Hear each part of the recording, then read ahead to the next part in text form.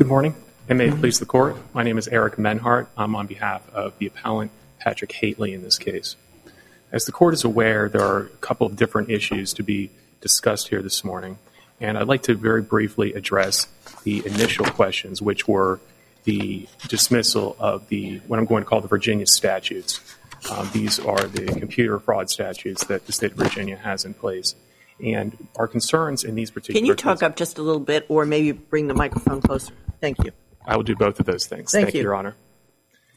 As to the state statutes, we have a couple of different concerns. First and foremost is that the state statutes were subject to a relatively convoluted litigation history at the lower level. As the Court is aware from the briefing, we had two prior litigations that are effectively at issue in this case. First, there's what we're calling Haitley 1, and then there was what was called Haitley 2. In this case that is up on appeal now is Haitley 2. There was a relatively complex litigation history, but the long and short of it was that the district court in Haitley 1 dismissed our state statute claims for lack of allegations as to damages. We subsequently... The issue on that particular argument, the question of whether the court properly said that it was collaterally stopped? Yes, Your Honor. Our reading of the Haitley 2 decision on the motion to dismiss was that first that there was a failure to state a claim, which we certainly had some concerns about, but then my understanding of the ruling was that in the alternative, it was collaterally stopped from being raised pursuant to the dismissal in Haitley 1. So from our perspective... The failure to state a claim, was that premised on the judge's belief that it didn't allege injury or damages? In Haitley 1, and hopefully I'm getting to your question. Just dealing with the trial judge's disposition of the state law claim, the basis upon which he relied to do so.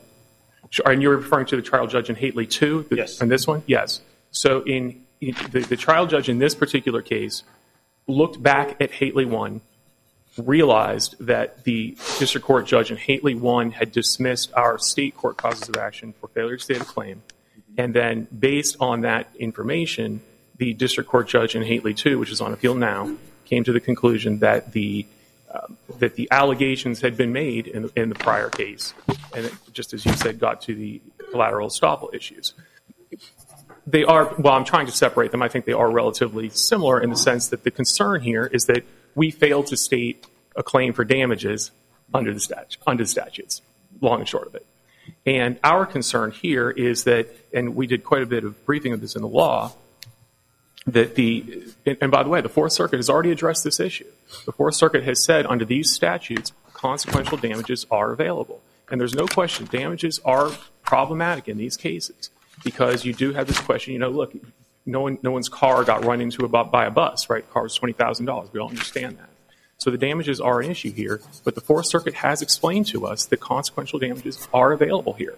And particularly in Haitley 2, we made allegations that were literally, I think, 8 pages long, where we went almost like we were billing as lawyers, right? Everyone in this room knows how that works.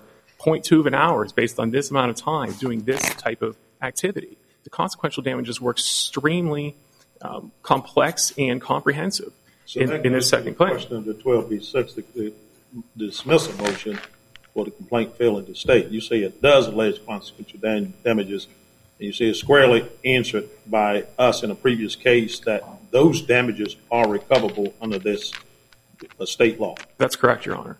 So then the court then alternatively says it's collaterally stopped. Correct. And the collateral argument that is not is... Well, so you're exactly correct. The collateral estoppel was a question, and we can go through the elements, right? I mean, the first, was the issue... No, don't do that. Just tell me the reason. I don't want to all the elements of it. Sure. The bottom line is this, is that in Haitley 1, the state court causes of actions were never addressed in any substance. What had happened, and again, trying to be efficient here, what had happened is that we made allegations on an initial complaint.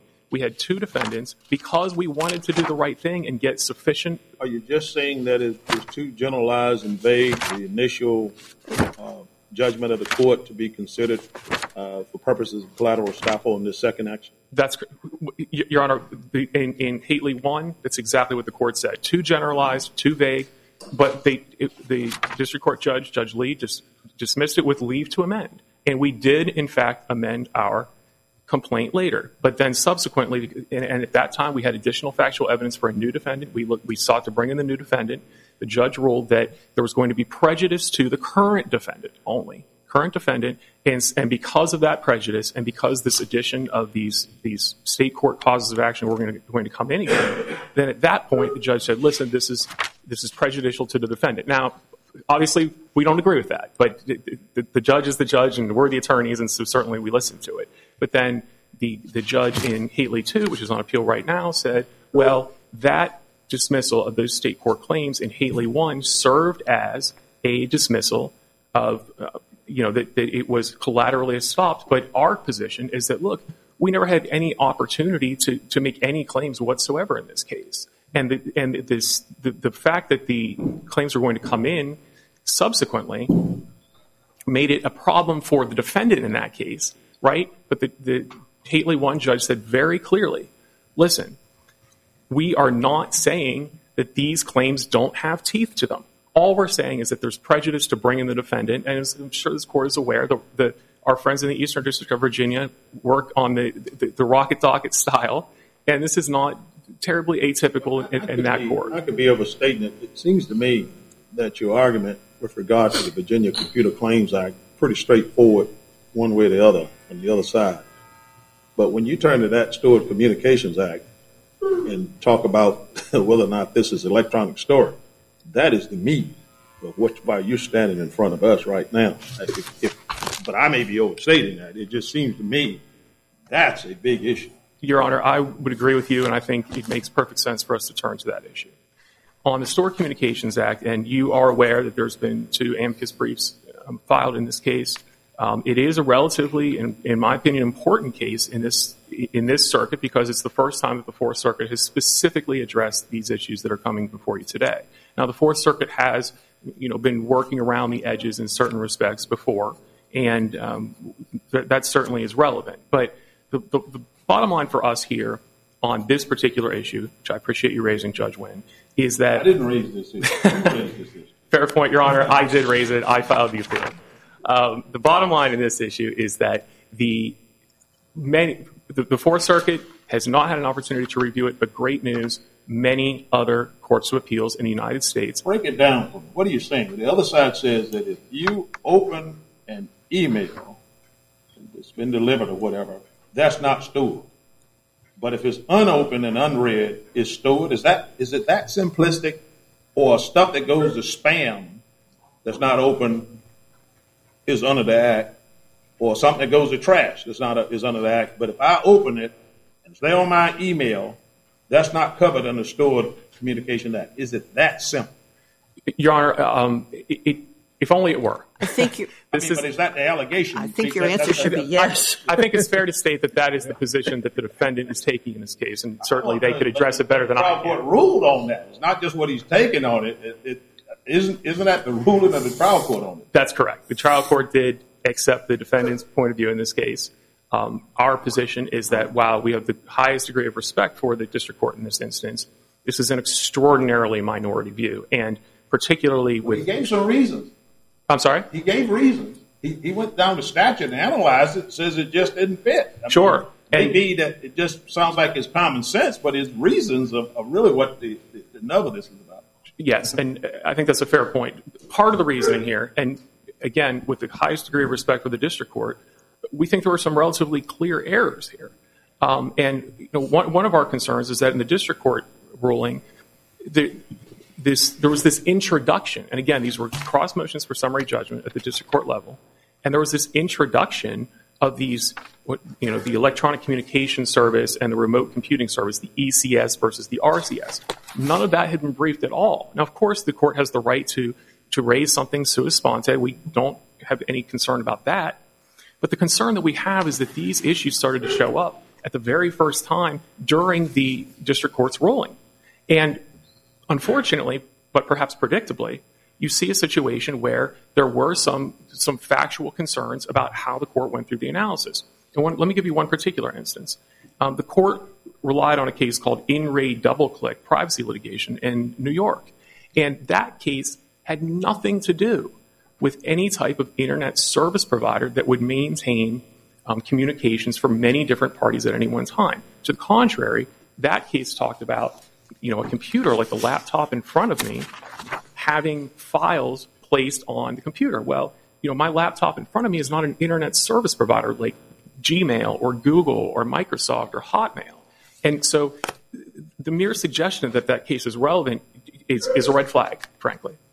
The other concern in this particular instance with the district court's ruling here was that the court is introducing, and again, the defendant suggested this, but the court is suggesting that there are different categories of copies of emails, which are, so for example, the court said, well, one copy belongs to the plaintiff in this case, or the user, and another copy belongs to the internet service provider. The real problem here, this electronic storage definition Congress put out is from 1986.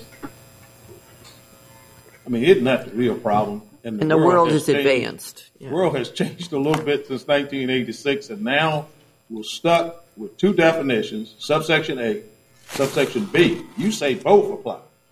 We do. Now, subsection A cannot apply, can it? I mean, that's got to be dealing with third-party type, the ISP that has it in storage. Subsection A, you can't, with a straight face, tell me that applies. Well, Your Honor, I can tell you with a straight face that it's a harder argument.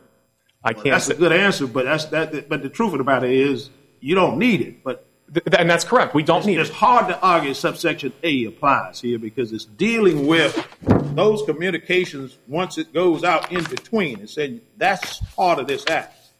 So if your argument rests somewhere, you say it's stronger, but it seems to me I don't see how in the world it fits under A. But maybe you can tell me how it fits under A. Well, Your Honor, I would agree with you that the precedent and the analysis that's been done by prior courts as to subsection A is less strong for the appellant in this case. I don't disagree with that. That being said, from out and the analysis has basically said, well, look, that is more, quote unquote, intermediate storage, right? And without getting very technical, it's on the server before the user has any interaction with it. The user doesn't even know it exists because it's going through the various networks, and then finally when the user sees it, okay, now it's being quote unquote stored, right? And that takes us to subsection B, which is where we think that our argument is really quite strong. And our perspective is that, look, there's no real trick to this.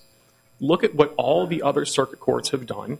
They've looked at the statute and they've said, yes, look, this makes perfect sense that this is something that's being stored by an electronic communications servicer, and this is something that is contemplated under the statute. Going back to let me throw a red herring in this thing. Subsection A doesn't apply, but at the end of subsection A, there's a word "and." So why does not an electronic communication have to meet both of them, A and B? Well, our perspective on that is that the backup storage element, and again, we can obviously many smart people have had this conversation before we have, but the reality is that most courts have said, look, we believe that to the extent that it is covered under B, then it's subject to protection. And very quickly before my time runs out here, I wanted to go to what Judge Motz brought up, which was that she said, look, the technology has changed, and that's absolutely correct. But remember, Judge Wynn brought it up, actually. But go ahead. I apologize. But I want to know how does subsection B apply? Sure. So subsection B. This technology is changing. That's not going to help you here. That's something Congress ought to go and fix. But we can't fix that for Congress, but we can interpret B. Sure. And so from our perspective is that to the extent that subsection B applies, the statute says, and thereby obtains, alters, or prevents authorized access to a wire or electronic communication while it is in electronic storage in such system. So for us, in this particular instance, and setting aside the facts here, but it's important to understand this is a licensed medical doctor in the middle of the night hacking into someone's email account. So there's no question that that individual was able to get into the email account to obtain at least, whether he altered, we don't know, but he obtained information, and the emails were in electronic storage in that internet service provider. So from our perspective, we think it's pretty clearly under B, whether or not it's under A. I realize my time's expired here, but I'll bring this up in my rebuttal. All right. Counsel.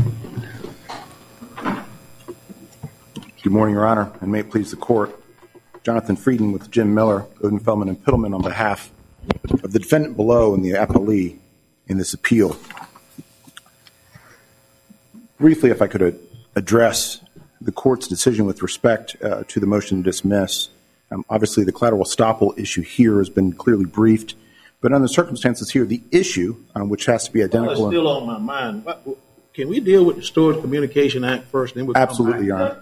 And if I read the Court correctly, I think that you want me to focus on Part B of that definition of electronic storage.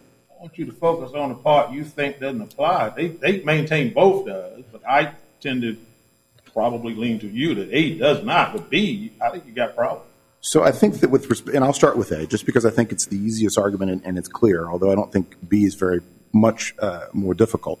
Part A refers of the definition, says the electronic storage means A, any temporary intermediate storage of a wire or electronic communication. Let's accept that doesn't apply. That's that Okay. one that's in the middle, goes between and the third party. It's B that I want you to talk about. Yes, Your Honor. That refers to any storage of such communication, thereby referring back to Part A, by an electronic communication service for the purposes of backup protection of such communication. So there are three parts of that Part B of the definition. You can have more than one backup protection? Yes, Your Honor, you can. So you can have backup protection, and then is the email that's sitting in front of me while I open it, is that also backup? Is that there being held for me to send to somebody else if I want to? In the case of this, Your Honor, which is very similar to the case of Weaver in the Central District of Illinois, it is not. And it's because this is a web-based system.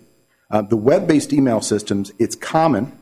And remember that TFL from the Ninth Circuit, dealt with the situation that was not web-based. On a web-based system, common email, that has been opened is not protected. It is not. What if it goes to spam and it's not open? Not open. Is that protected? Anything that's on a web-based email. That question, I need an answer. If it goes to spam and not open, is that protected? And not open, is that protected? Yes, Your Honor. Well, but I see, just have it sitting on the computer. Don't open. Protect it.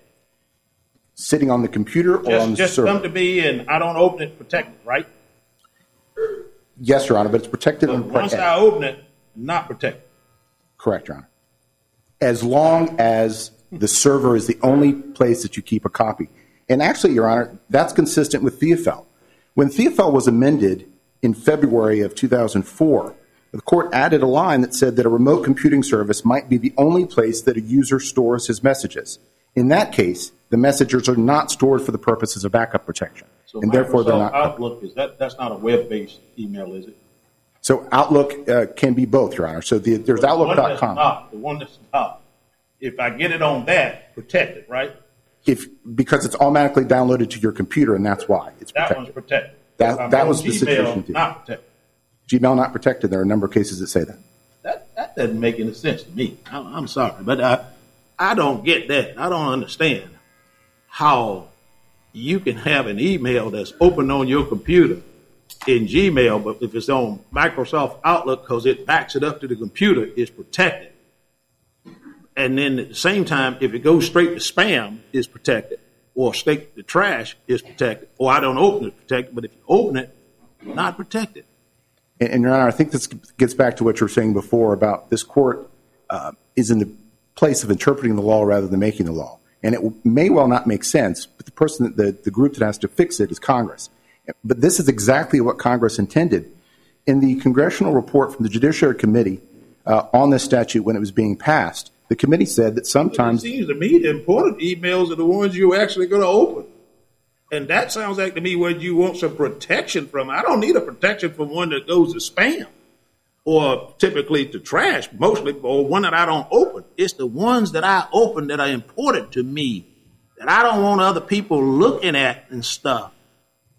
It seems like to me why wouldn't they want to protect that? Well, the purpose of the statute was really focusing on emails in transit, because remember that it was enacted at a time when emails had to bounce from computer to computer. Subsection 8. We dealt with that. B can't be both. B can't have both during transit, because if both of them are intermediate, then you don't need a B. Well, a number of courts, Your Honor, have held that B and A work together, that such communication portion of the definition. The same thing. They don't mean the same thing, Your Honor, because the email that's bouncing, we'll call that the original email. Now, technologically speaking, there's copies being made along the line. So if an email an email is going from server A to server C, and it bounces to server B in between. Server B, whatever system that they're using or service, may make a copy of it for the purposes of backup protection by an electronic communication service. That copy is protected by B. It's a copy of such communication, meaning the temporary copy that's moving along the chain.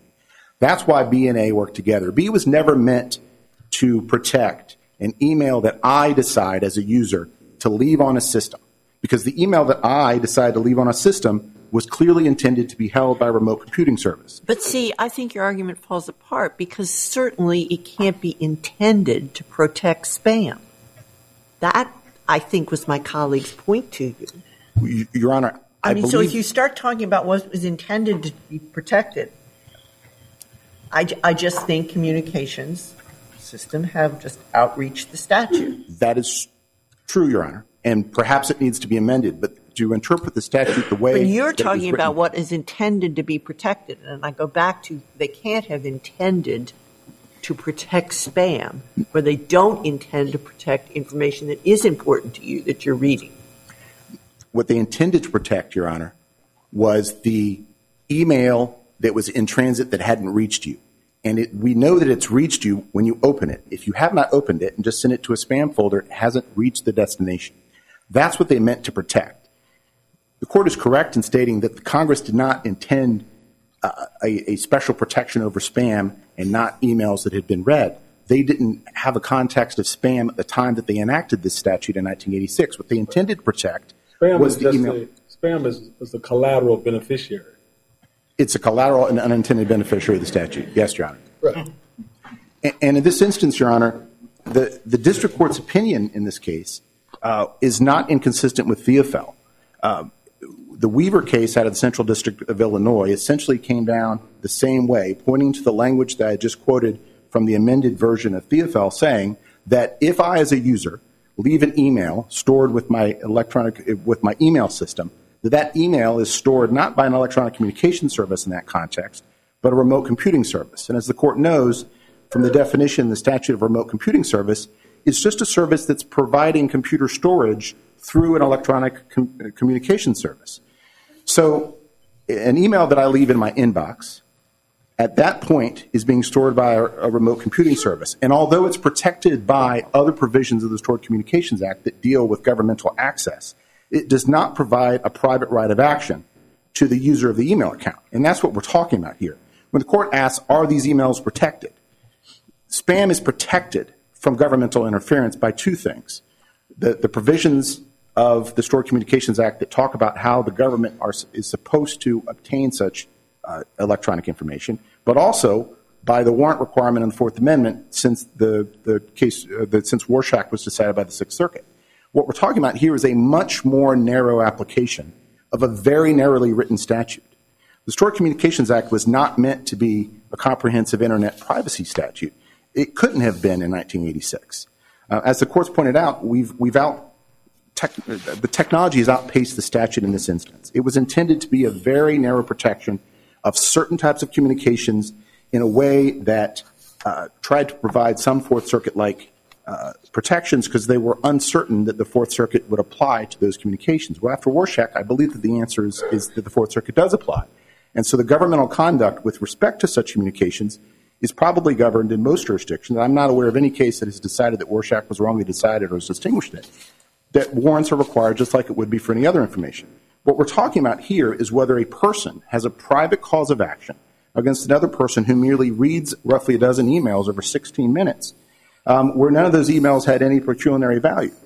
And under the Stored Communications Act, which only provides a civil cause of action, where those emails were stored in electronic storage, meaning they were the temporary intermediate storage, which we I think, have concluded it doesn't apply, or if they were stored by the Electronic Communication Service for the purposes of backup protection. There are lots of large issues in this case, Your Honor, but none of them are required to be addressed by the court, because the fact is that unlike in Theophel and virtually, and I believe every other case that has addressed these issues, we know what the what the email system was doing with respect to these emails. The emails stored for the backup purposes by the email system were not these emails. At summary judgment, declaration was provided in support of our motion for summary judgment from the administrator of the Virginia Community College System email system. And what he said in that declaration, and it was uncontroverted, that the emails that are stored by whether it's an ECS or an RCS, but the emails that are stored by the email system for the purposes of backup protection are stored in an electronic vault. It cannot be obtained using the login credentials that my client used to access the emails of Mr. Haley. So not only did he not access email stored by an electronic communication service at all, he didn't even access emails stored by the email system for the purposes of backup protection, because that access was impossible. The fact is that the statutory language is clear. The legislative history, to the extent that the court needs to resort to it, is clear, and Congress actually intended the result that the district court in this case held and that we asked the court to affirm. I would like to address quickly the comment that... there can be only one backup? No, Your Honor. There can be more than one backup. And I can give an example to clarify if you wish. If my client if there were two vaults, if there was a backup on one site and then another backup of all of these emails on another site made by the email system for the purposes of backup protection, both were there. For instance, they were in two physical locations in case one building caught on fire. And my client had accessed either of those servers, then my client would have violated the act. But in these circumstances, that's not the case. There's been a suggestion that other circuits have decided in a manner that's favorable to the appellant's position, and that's simply incorrect. The fact is that this is the first circuit court to address squarely this issue since Theophel. The First Circuit, and I believe the case that was cited was United States versus Councilman, dealt with Part A of that definition. And what they concluded was that the term electronic communication includes transient electronic storage that is intrinsic to the communication process for such communications. And we discussed that with respect to the bouncing. It didn't even discuss the issue of electronic storage under Part B. The Second Circuit, although they haven't squarely addressed this issue, in the Second Court case cited in the briefs that was decided in 2016, they recognized that the majority view was that once the user of an entirely web-based email system opens an email he has received, that email is no longer in electronic storage on an electronic communication service because it's on a remote computing service, and therefore it's not covered by the civil action portion. So B deals with electronic storage or backup storage. Doesn't that B apply whether that's immediate or whether it is post-transmission? Your Honor, isn't it different than A, that it has a broader application? Your Honor, I believe that a good reading of the statute is that it's broader, but it has to be something stored by the electronic communication service for the purposes of backup protection. It can't be what's held on a remote computing service. Now, those emails are still protected from governmental interference by the procedures set forth in the Stored Communications Act, but Congress didn't intend to give a broad right of action for privacy violations in the Internet. It intended to only address a very specific type of intrusion, and that was essentially an intrusion. What does it, just break it down, why this business of storage?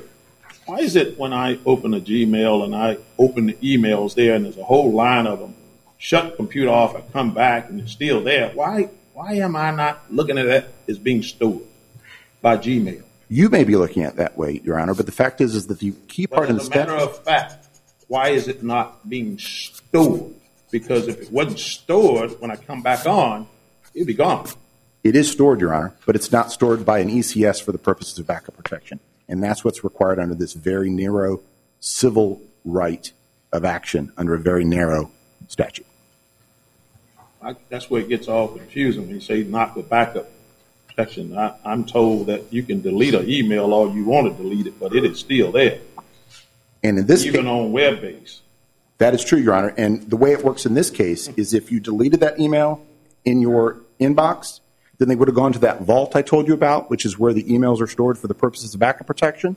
And you could have asked, and in fact, in this case, the plaintiff did in fact do that, which is how he got some of the evidence to raise these claims. He made a request to the administrator of the VCCS email system, the same person that signed a declaration saying that these emails were not stored for the purposes of backup protection, because those emails are stored in the vault. An administrator or a person working for him has to go to the vault, download them, and send them to you. Now, courts have cut both ways on this issue. Is that right? Courts have cut both ways on this issue. No circuit court has addressed this issue squarely. The majority of the district courts that have decided this issue have agreed with the district court in this case. And the Second Circuit and also the Northern District of Ohio have both issued decisions saying that the majority view is what we urge upon the court today. But the fact is, Your Honor, it doesn't matter whether the court follows the rule in TFL or the rule that's espoused by the district court in this case, because my client, in any event, prevails. Because with respect to the majority rule, that an unopened email has reached its destination is not stored by an electronic communication service for the purposes of backup protection, according to both the language of the statute and the legislative history. Obviously, under that rule, we would prevail. But under the TFL rule, we would prevail as well. TFL dealt with non-web-based email, and it made clear in the opinion that if you're using a remote computing service and you're just storing your email on there, which is exactly what the plaintiff in this case indicated that he did, then that's storage on a remote computing service. And that may be protected from the government, but it doesn't give you a private right of action. I see that my time... Is it okay for someone to take your password, open your emails up, and read them? I wouldn't suggest that it's okay, unless those emails... It's not protected in the manner that if they open up one that hasn't been opened on the computer, or that they go read your spam, and none of those been opened, they can be prosecuted for that. They can read something you have read. Under this statute, Your Honor... Why does that not sound absurd? Your Honor, that's what this statute says. And they meant to do for this to be an absurd result. That folks who, by definition, the ones you read seem to be the most important emails and the ones you probably care about the most. But you're telling me there's no protection. Someone steals or illegally gets a password, goes in, reads their email as a private entity, private person. That's okay. Government can't do it. That's correct, Your Honor. Under this statute was narrowly... There are courts who have cut the other way on that issue. There are a handful of courts that have cut the other way. So we have somebody out there that believes that is not the way it should go. And maybe one day, maybe either Congress or the Supreme Court can get a hold of this and help us on it. But that doesn't make sense to me. Well, Your Honor, it makes sense in the context of when the statute was enacted and why it was enacted. It was enacted to essentially focus on the protection of the transmittal as opposed to the storage. Because candidly, Your Honor, in 1986, there wasn't a whole lot of people having a server. Server space was expensive in 1986, and there were a lot of places that would just offer you a ton of storage to leave your email set up there. And it was designed to protect those transmitting emails, but also the emails that the email service itself saved for its own administrative purposes, which once again, there's no factual issue here that these were not those emails.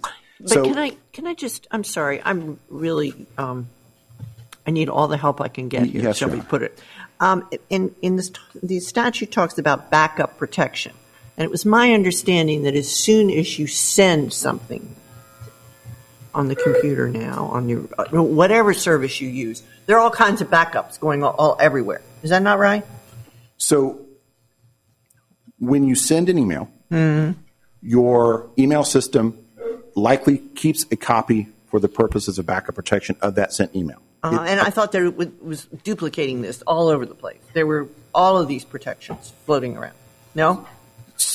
It would. I think it depends on the specific system. There is a copy made.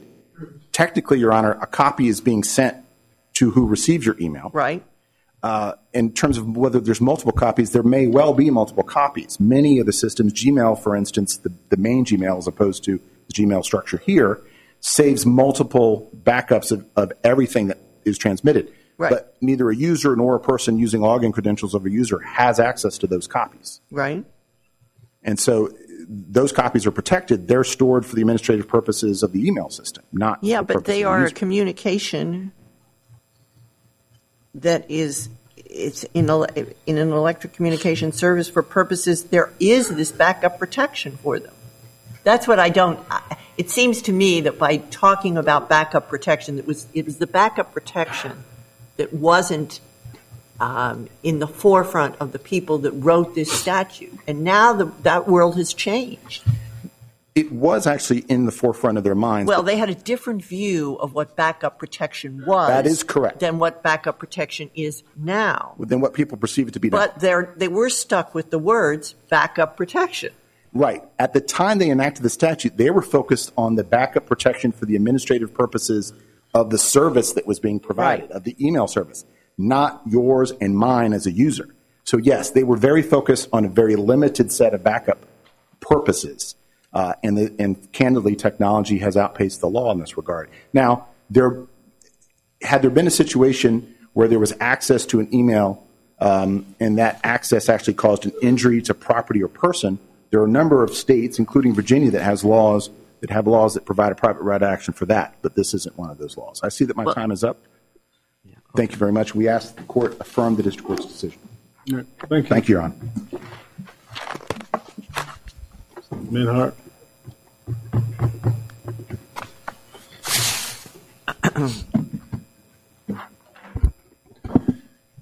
Judge Wen, you and I were discussing the statute, and I want to apologize. I misunderstood which language you were asking about. You were asking about the definition section, and I was looking at 2701. So let me clarify that now on the record. Also, to make it clear to you that, quite frankly, I agree with my opposing counsel, which is that courts have largely looked at this "and" at the end of the statute and treated it as an "or." Whether or not that's correct or not, that's what we've seen courts do. So that hopefully addresses that issue. A few factual questions. That's right. They did have an expert that said one thing. It will not surprise you to hear we had an expert that said another thing. So that's a factual question. The third thing is that we don't take the position that this is an all-encompassing internet privacy statute. There are many other federal statutes on the books, including the state statute. We've never taken that position. I do want to go to this point, which both Judge Wynn and Judge Motz have brought up, and it is the technology change. And there's no question that it's difficult to write laws for the future. And that's what we see here, and that's why we've seen so much litigation in this statute. But the reality is this, and there's a very good case that describes this in actually quite good detail. It's Cheng versus Romo, which is in our reply at page 12.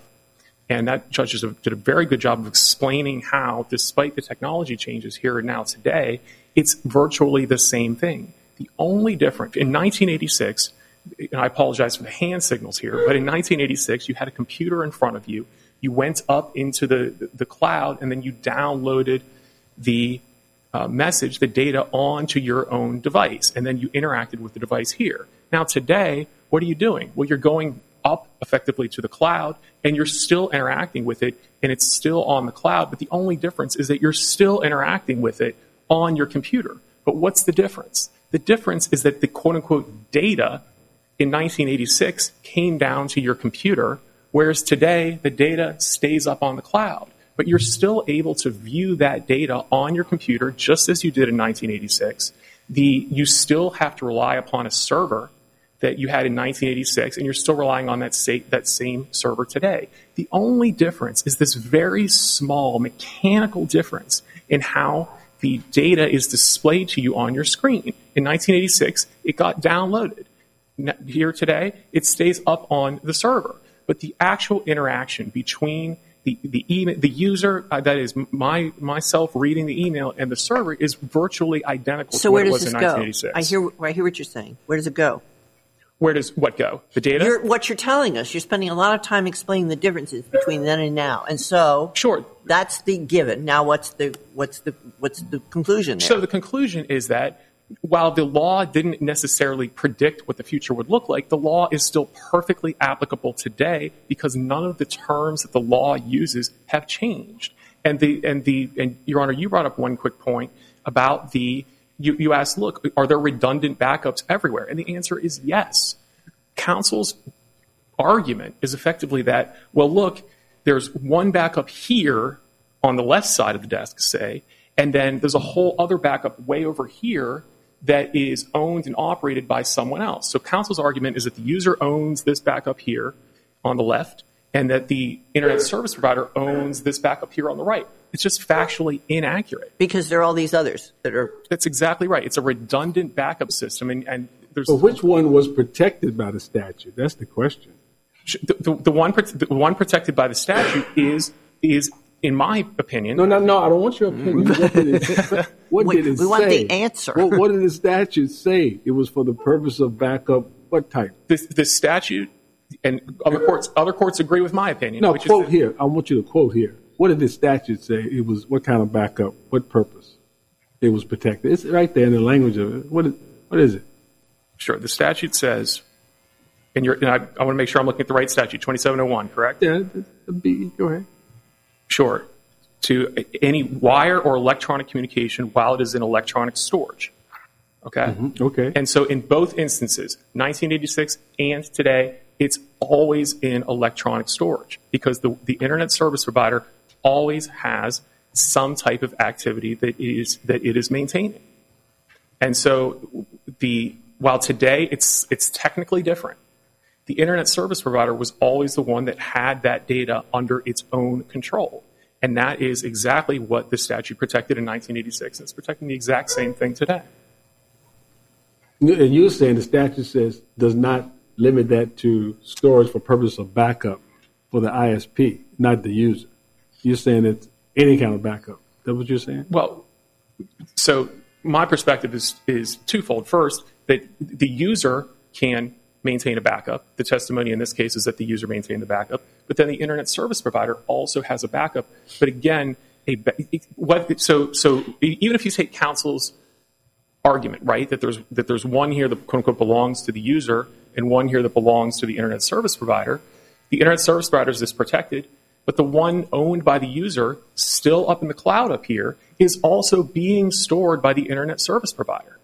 It's being stored, you believe, for purposes of backup protection. Yes, and quite simply. I think that's what Judge Gregory was trying to get you to tease out from you.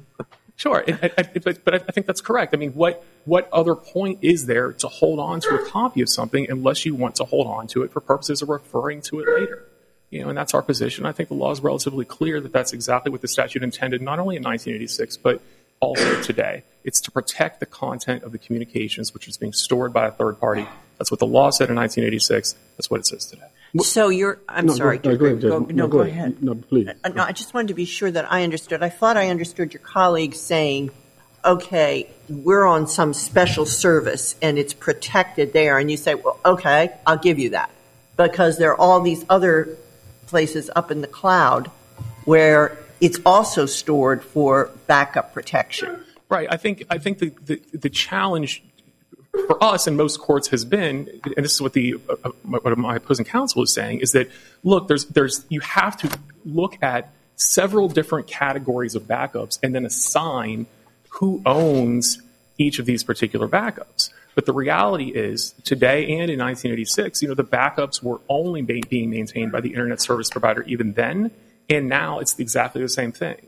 So, and you can appreciate it from the defendant's point of view. He wants it to be more complex and difficult to figure it out. But quite frankly, that's not what we're looking at here. We're looking at storage by an internet service provider, again, not only in the past, but also here now in today's present day. Judge Gregory, you had a question. No, I'm fine. I'm good. All right. Thank you, Your Honors. Appreciate Thank you.